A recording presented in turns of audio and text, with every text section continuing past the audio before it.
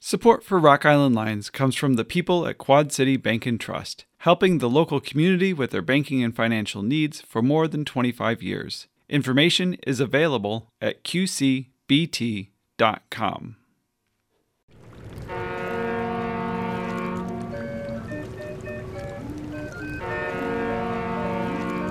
This is Roald Tweet on Rock Island.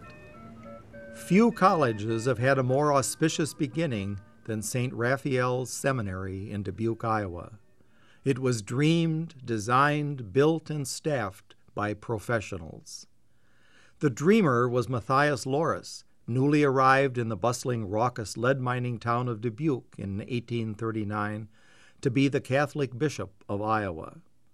The Wisconsin Territorial Legislature had just authorized Dubuque as the site of the first academy in Iowa. The bishop was more than ready.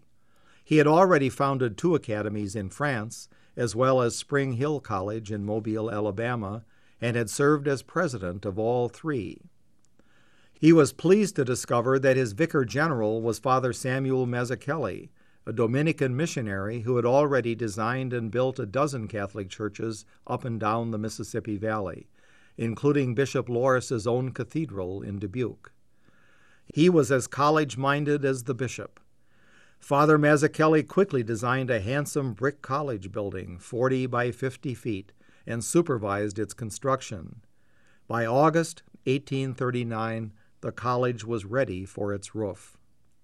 The Dubuque Seminary was to be an all-purpose academy for the instruction of young persons of all sexes in science and literature. Students would range from high school to seminary.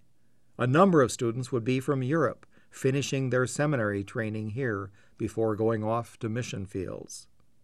The faculty consisted of Bishop Loris, Father Mazzucchelli, and Abbé Joseph Creton, son of a well-to-do bourgeois French family who had graduated with distinction from the University of France. St. Raphael's Academy opened in the fall of 1839. The majority of advanced students, 3, were from abroad. Undergraduates included 2 Sioux Indians, who left almost immediately, and several sons of prominent Catholic families eager to have their children disciplined. Things did not go well. In 1849, Bishop Loris established a new college, Mount St. Bernard's, his 5th college, on Table Mound south of Dubuque. With brand new hope, St. Bernard's opened its doors in December of 1850 to an expanded student body of 17.